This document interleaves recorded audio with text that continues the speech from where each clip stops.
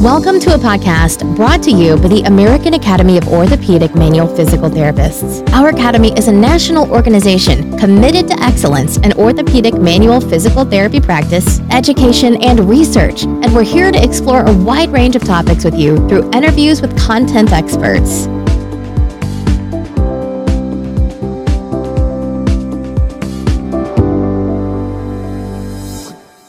Hello, this is Tony Varela, and today I am thrilled to be sitting and talking with Dr. Abigail Wilson, an assistant professor at the University of Central Florida's School of Kinesiology and Physical Therapy. Dr. Wilson is the primary author of the manuscript Pain Phenotyping: An Investigation of Outcomes in Physical Therapy, an exploratory study in patients with low back pain. And we are going to explore the depths of this manuscript and her background. So I will hand it over to Dr. Wilson, and she can tell us a little bit about herself and the development of this manuscript. Thank you so much for that very nice introduction, Dr. Varela. Thank you so much for inviting me to be here today. I am very honored to be here to discuss this manuscript. I'll begin by just telling you a little bit about my background as a physical therapist and as a researcher.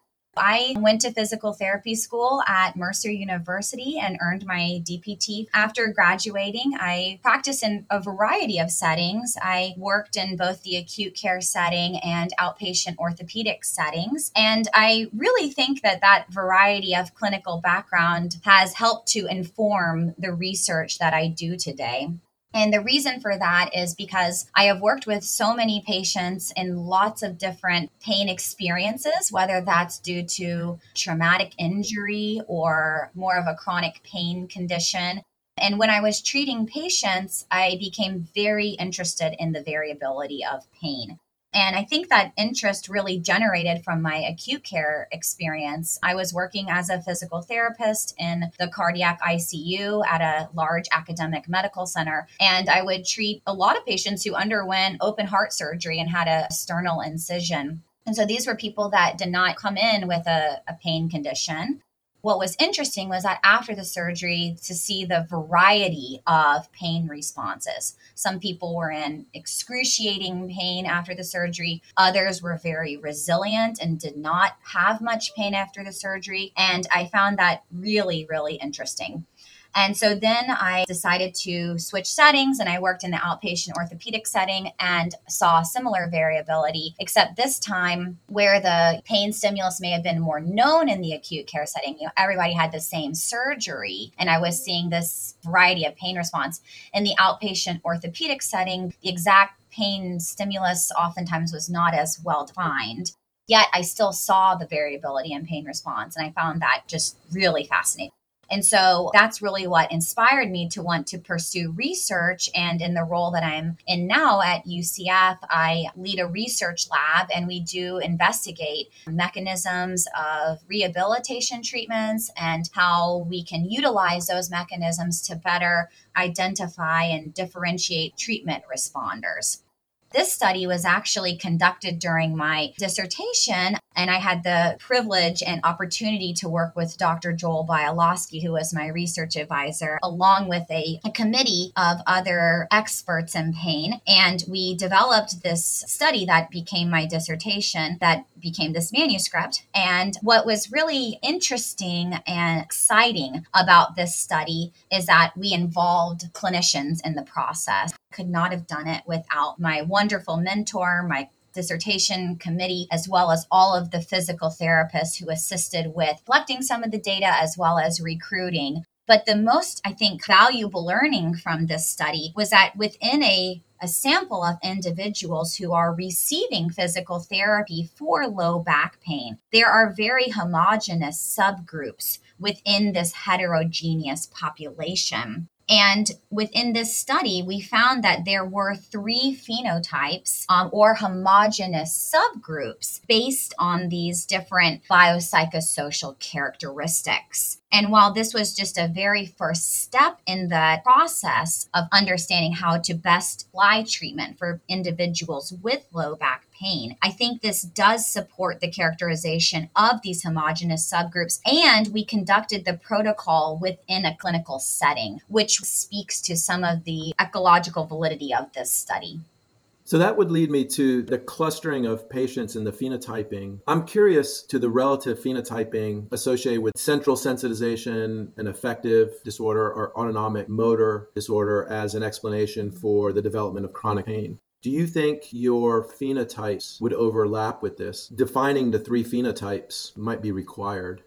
That is a great question. So I will say that the way in which I think about chronic pain is I do think of it kind of a nociceptive spectrum. So in this study, we did define homogeneous subgroups. In reality, it's probably more along a spectrum. There are some people who have very high levels of sensitivity, and they may be along one spectrum. The other group may have lower sensitivity to the stimuli, and they may be kind of on the opposite spectrum. Because ultimately, chronic pain is a nervous system disease, and that is due to this maladaptive neuroplastic changes that occur, and that there are probably a lot of overlap, though, within the spectrum. Specifically, I think there are a lot of mixed pain conditions. And while that is challenging to distinguish in research and in the clinical setting,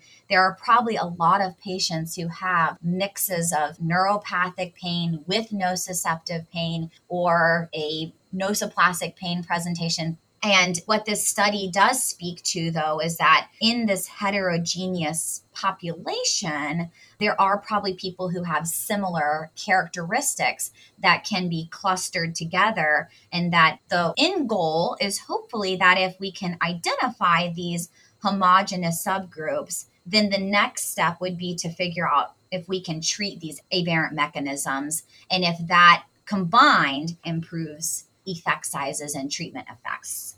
So then thinking about it from a clinical perspective and for the clinician in the trenches day to day, how would you mobilize that entire thought process? How might you educate the therapist to utilize this research? What is the clinical take-home message?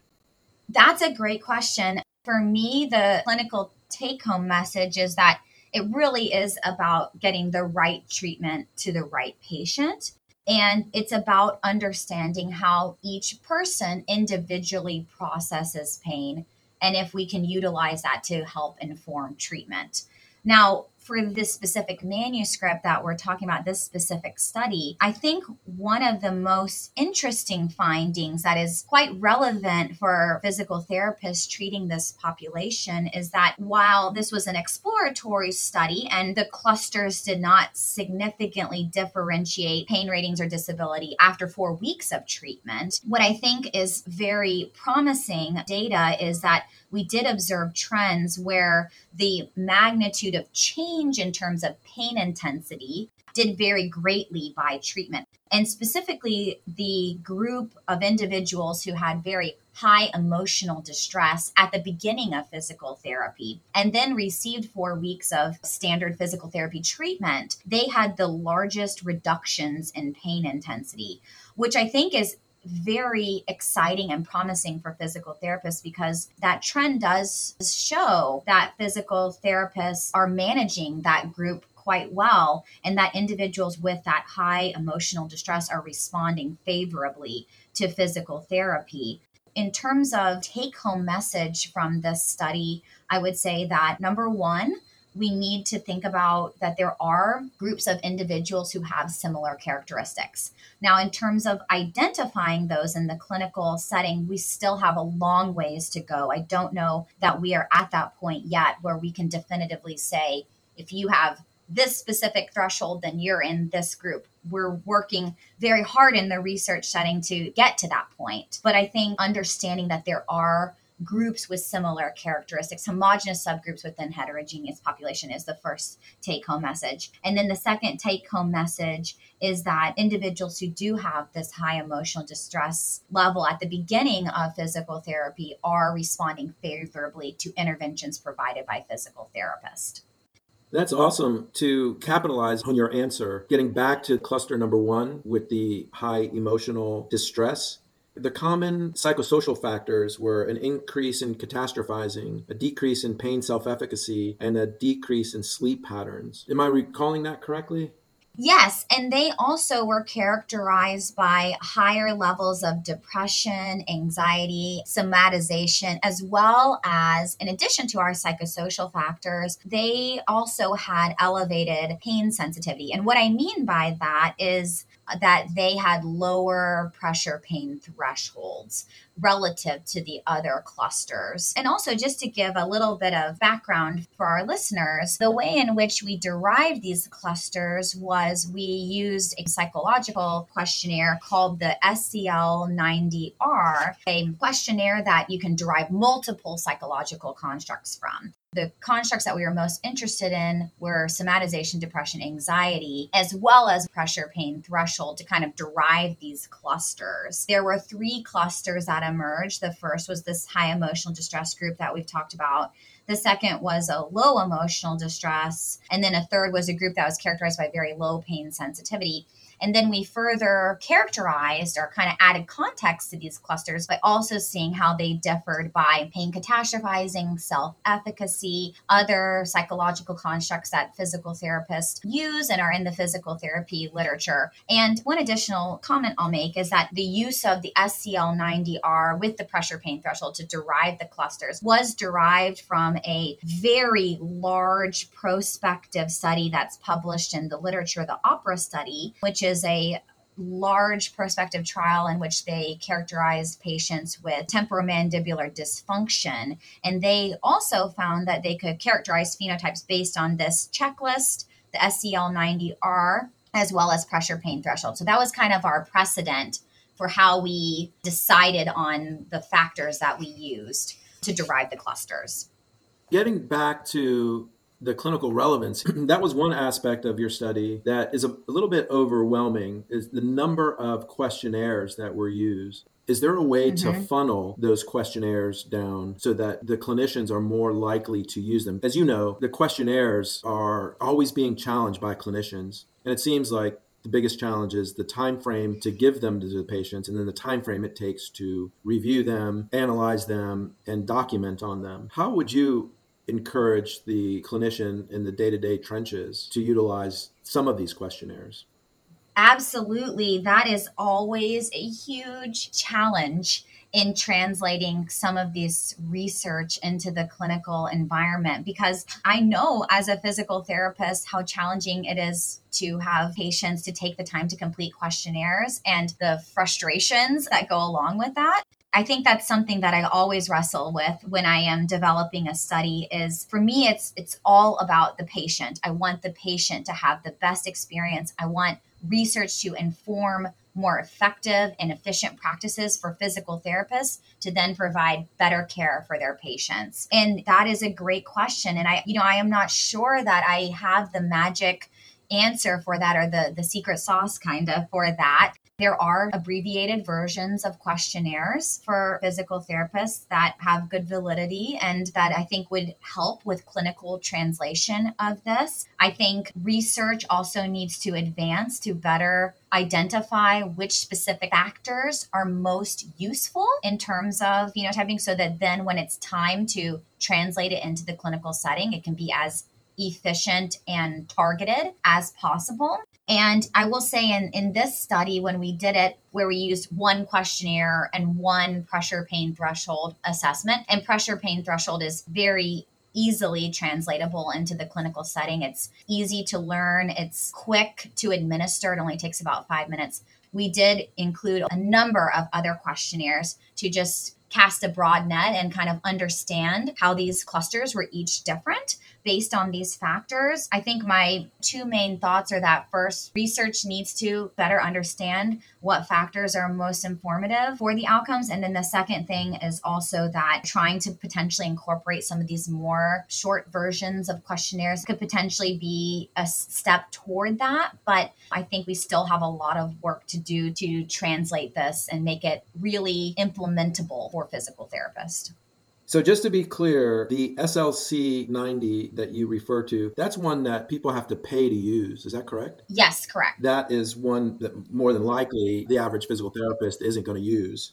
And I agree with the idea of using the pain pressure threshold. Sometimes I wonder why it's not used to a better degree. Correct. I'm partial to the pain self-efficacy questionnaire, and I know that in your history, you are investigating and looking into mediators and moderators of the individual's experience of chronic pain and overcoming that chronic pain. It seems like if we can get a disability questionnaire relative to their specific dysfunctions, the pain self-efficacy questionnaire, and then a screening tool like the Start Back would be a good place for the therapist in the day-to-day trenches to start. And then they can branch off from that based on what this Start Back provides them and what the self-efficacy questionnaire provides them.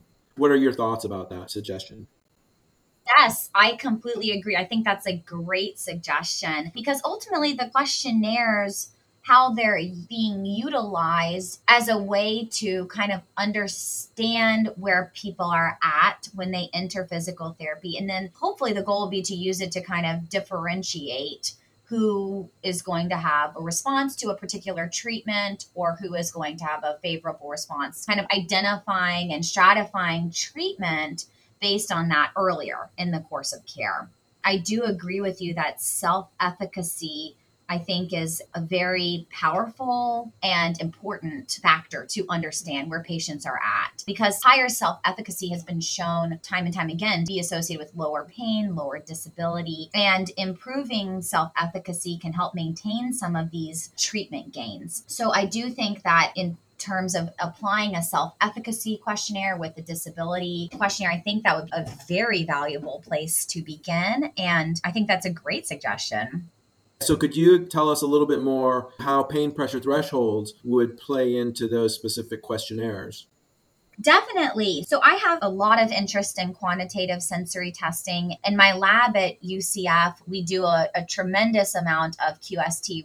Quantitative sensory testing, as a little background, is just the systematic application of different sensory stimuli. And so in this study, we used pressure, but you can also use heat, cold, and the purpose of it is to apply the sensory stimuli in a very systematic manner so that we can quantify pain responses. So it is experimentally inducing pain, but the information that we gather from it is very useful. Now, in this study, we applied pressure pain threshold, which is applying a pressure stimuli at an increasing intensity gradually. And then patients will let you know when it transitions from pressure to pain. So people who have higher pressure pain thresholds relative to another individual would have a lower pain sensitivity. And it's a good thing in a way, I put that sort of in air quotes, but to have a higher pressure pain threshold. And as an example of that, there have been numerous studies that have shown that people with persistent pain conditions, such as fibromyalgia, for example, they in general have lower pressure pain thresholds relative to healthy controls, or even people with more transient pain conditions. It does give us some insight behaviorally as a measure of changes in nervous system pain processing that is occurring during chronic pain.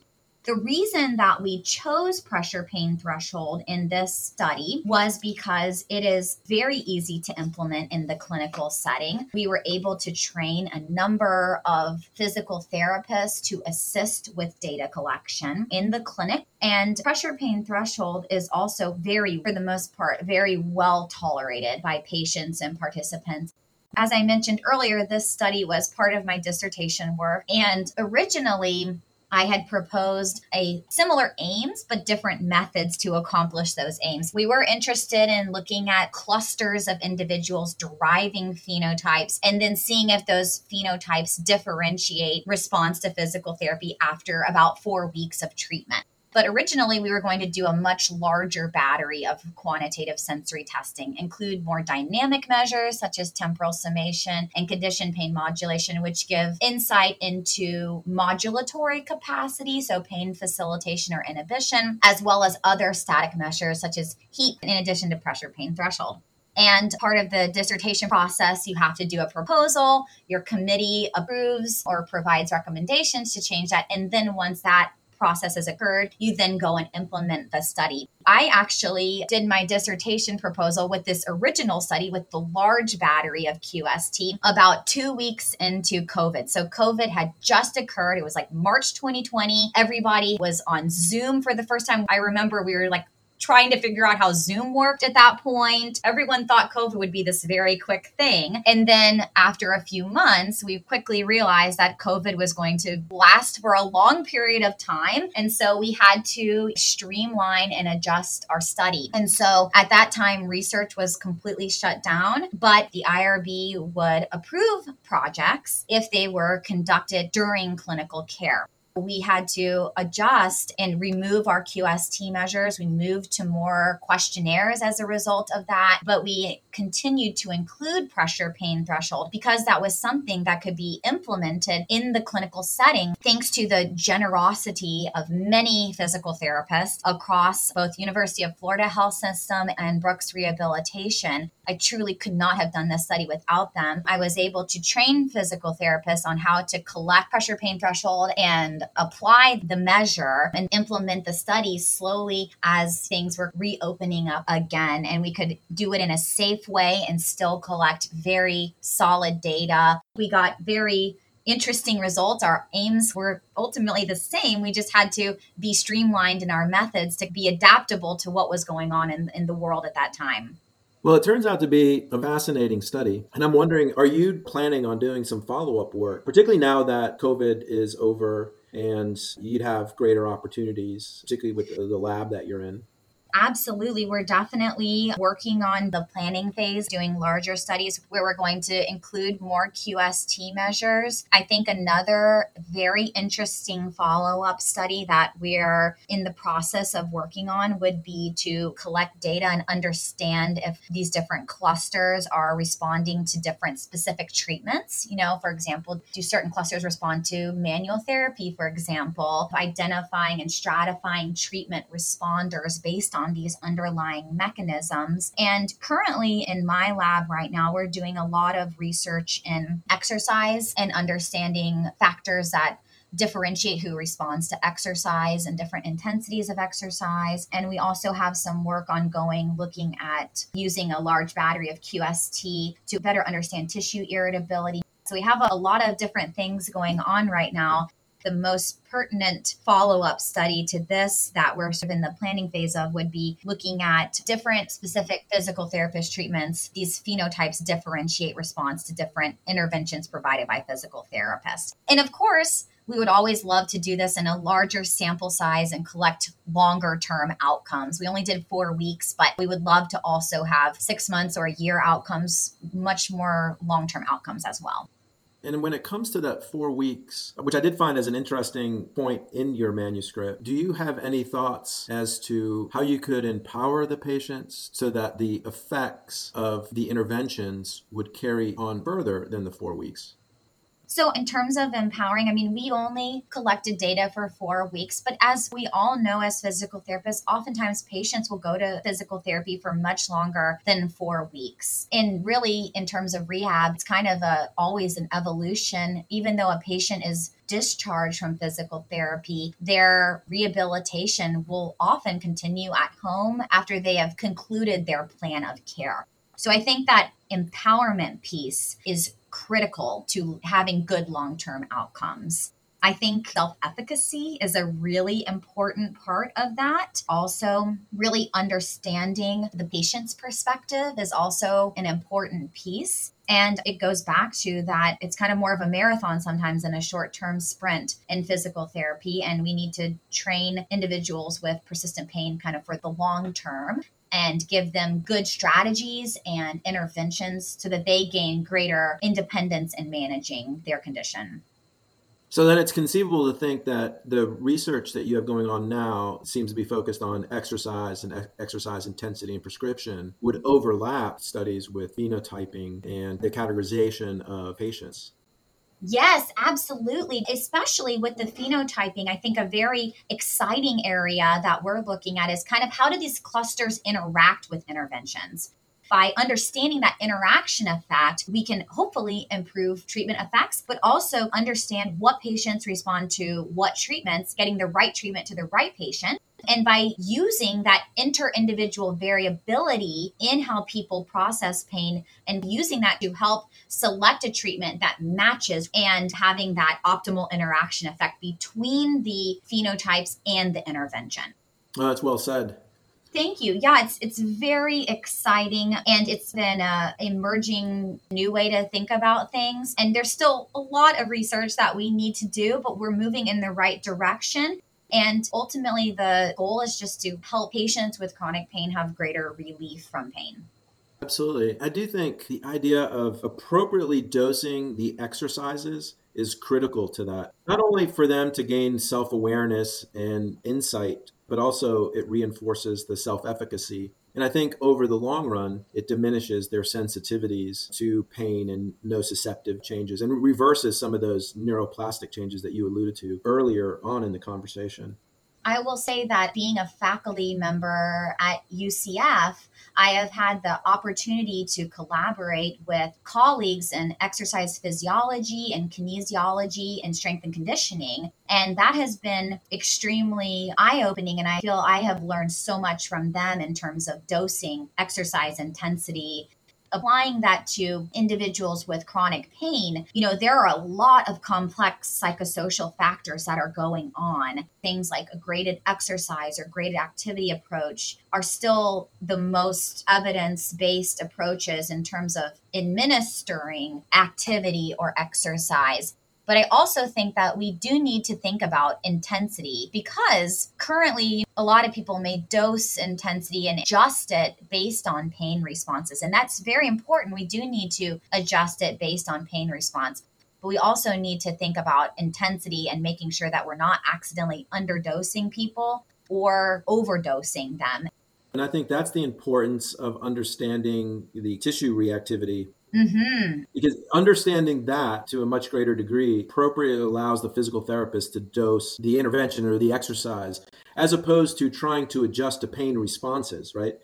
The patient's perspective is so important, and subjective pain reports are the gold standard. I mean, the pain intensity reports are extremely important, but I think that we also need to educate patients on lifting intensity feels like, and understand that part of physical therapy is administering exercise and what exercise will feel like, and just having a good rationale for the intensity that we're selecting for patients. Because exercise is a big component of our interventions as physical therapists, as is manual therapy. And we need to understand how these interventions are affecting how people process pain. And then by understanding that, we can hopefully select treatments in a more efficient manner. Again, very well said. I have found myself expressing to the patients that the idea of exercising is trying to find a way to control discomfort, meaning the benefits of exercise occur as you explore the boundaries of physical limitations, and breaching those boundaries allows for a return on the investment that the discomfort ultimately provides. You get stronger, become more stable, you desensitize. So I found my terminology of controlling discomfort. How would you see that as a communication to the patient to not only educate them on the benefits of exercise, but on the return of the investment of that exercise as well? That's very well said. I like how you describe that. I'll say that we never want patients to be in pain. That's why we are physical therapists. We want to help people get out of pain or help manage their pain better. But there are times when pushing into some of that discomfort potentially may not be a bad thing, as long as it's well tolerated by the patient and if the expectations are managed up front. And that is on the physical therapist to educate patients on what is expected, what is going to occur, when is it too much, making sure your patient is safe in that moment. But if I may, I'll talk about some of my earlier research that I did in massage. We looked at conditioned pain modulation, which is quantitative sensory testing. It's a psychophysical measure of pain inhibitory capacity. But what's interesting about conditioned pain modulation is basically a descending pain inhibitory mechanism in which pain inhibits pain. Now, what that actually means is that in the laboratory, we'll experimentally induce and apply a secondary location of pain. So by applying a secondary location of pain, and usually it's about a moderate intensity of pain, that if you have a well-functioning inhibitory mechanism, then your primary site of pain should reduce or improve.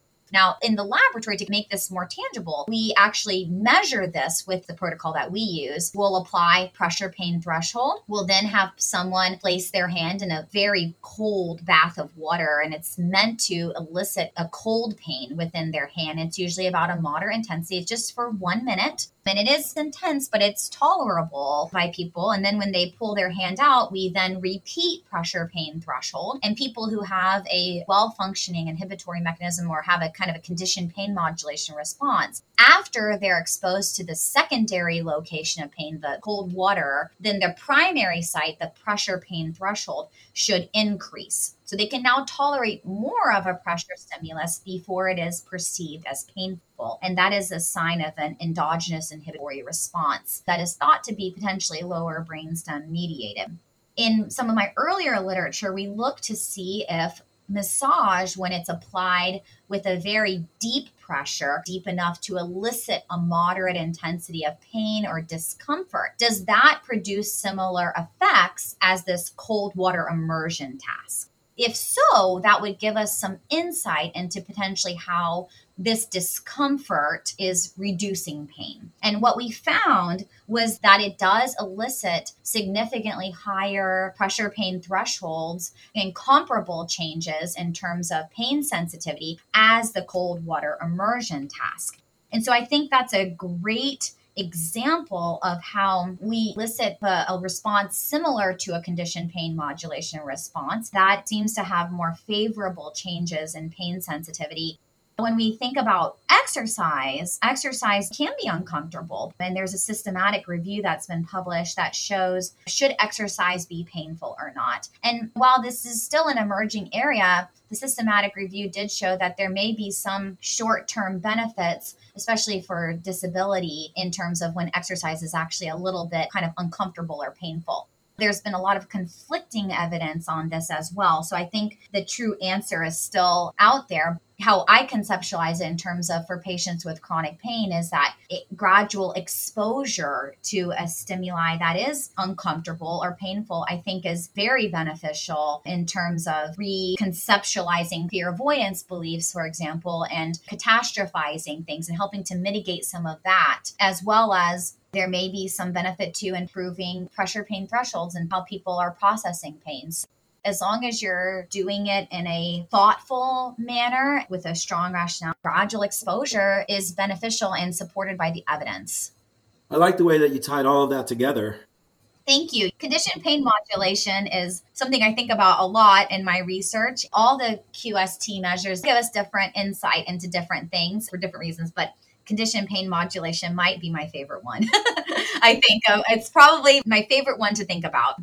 But it's fascinating to see the variability in participant response, because I've now tested hundreds of people with CPM and seen such variability in how they respond to the exact same stimulus. Everybody's getting cold water at the same temperature. And some people don't think it's painful at all. They think it's refreshing and feels good. Other people cannot stand it. They take their hand out after 10 seconds. It's so interesting.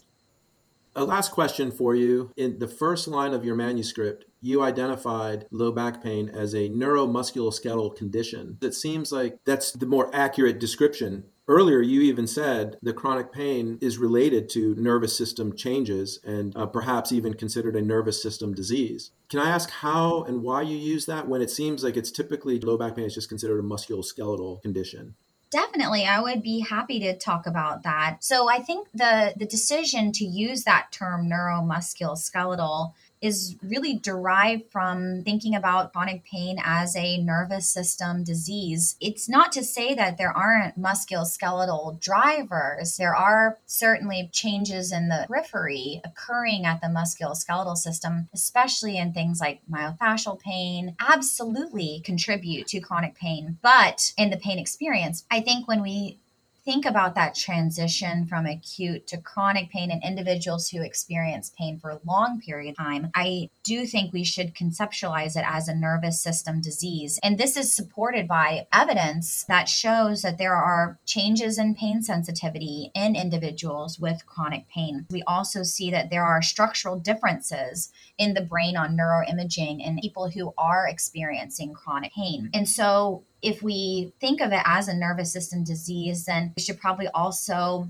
consider treating it like a nervous system disease and trying to tackle some of these central nervous system changes that occur through our rehabilitation treatments, whether that's thinking about neurophysiologic changes that occur with manual therapy, such as spinal manipulation or other interventions. I think that term neuromusculoskeletal speaks to that. Chronic pain experiences is driven by maladaptive changes in neuroplasticity.